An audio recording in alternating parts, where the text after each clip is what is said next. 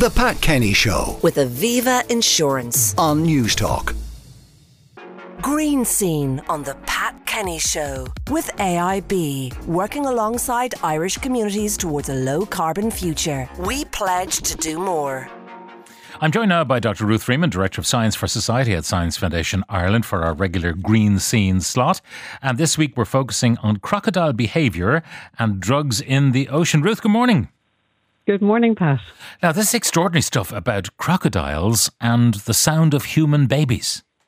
That's right. It's amazing new research from France which shows actually crocodiles might be better than us at telling when a human infant is distressed. And what they did was they exposed two groups of crocodiles, about 25 in each group, to the sounds of 24 infants.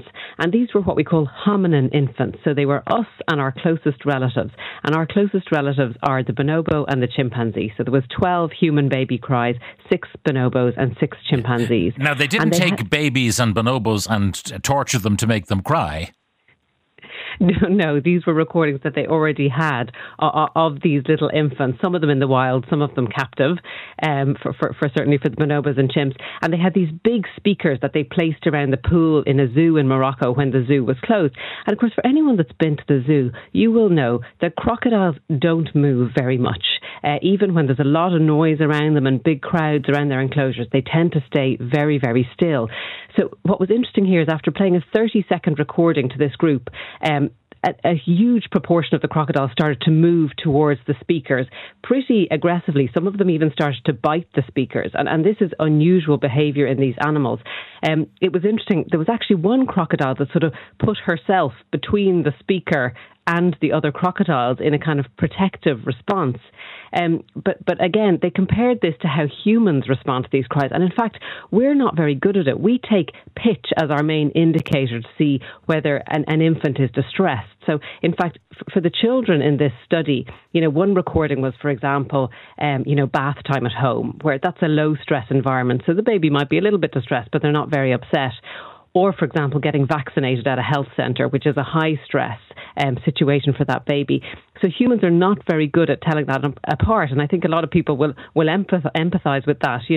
Crying at bedtime can be just as stressful as maybe in a more stressful situation. So the crocodiles seem to be picking up on things like subharmonics and roughness when our vocal cords are going beyond their normal range. And those are associated with more emotional distress. Okay, so what the crocodiles are picking up is a baby in distress, a vulnerable baby perhaps. There's my lunch.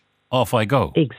Exactly. And that's what's so interesting. And we know crocodiles evolutionarily, they've been around for many, many years, and they were abundant kind of in the African cradle when human lines first evolved. So this research indicates they could have been a really significant danger in these early human settlements. And of course, as so often, while science is finding data to support this now, this effect has been known. So in Sri Lanka, European hunters used to use crying babies apparently to lure crocodiles to hunt during the 19th century. So this is something people have been aware of for hundreds of years, but science is now picking up, giving us the evidence to show that it's actually happening. Now, your second story is about pollution in the oceans by consignments of cocaine, bales of cocaine that either are lost overboard or dumped overboard and then dissolve or are to be found along these drug routes in the oceans, and the effect on sharks.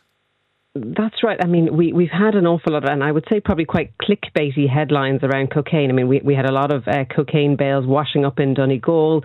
There was a fictional film, but based on true events, called Cocaine Bear earlier in the year. And that prompted researchers to look at the Florida Keys, because there's been a huge amount of drugs washing up on the Florida Keys. And look, this was done as part of the Discovery Channel's Shark Week. So I think, the research isn't necessarily that robust. But I mean, what they did was they looked at shark behaviour in the area where there's a lot of drugs being dropped. And certainly some shark biologists seem to think that sharks are behaving with unusual activities. So there was a hammerhead shark, which would normally swim away from divers' bubbles, was coming directly towards divers and moving slightly erratically.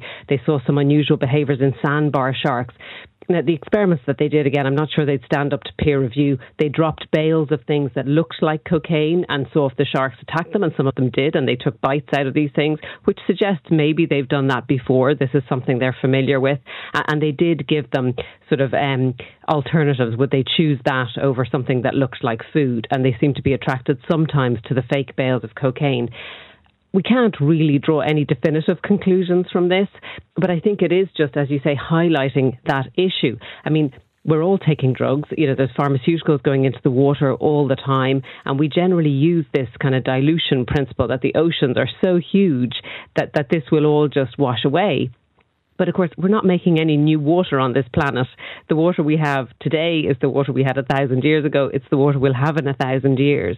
So while this research might not be that robust, and we can't say for sure that cocaine is impacting on the behaviour of sharks, it's certainly highlighting that continually dumping pharmaceuticals into the ocean, particularly around the coasts where most life is, which is where these illegally trafficked drugs are ending up, could be causing a problem for wildlife.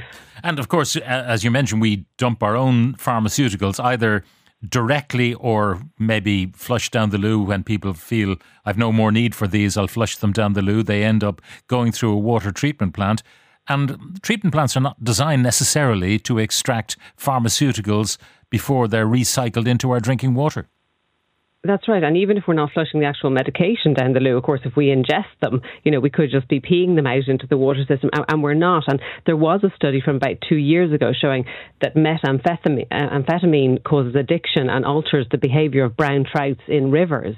So we need to start thinking about, again, it's a bit like a circular economy with everything that we make. As we develop new medicines, new pharmaceuticals, we need to think about what's the end of life for those. And again, even coming back to technologies like smart toilets, maybe we need to start thinking more broadly about how we're going to just not flush drugs into the water system where they could have adverse effects. Dr. Ruth Freeman, Director of Science for Society at Science Foundation Ireland, thank you very much for joining us.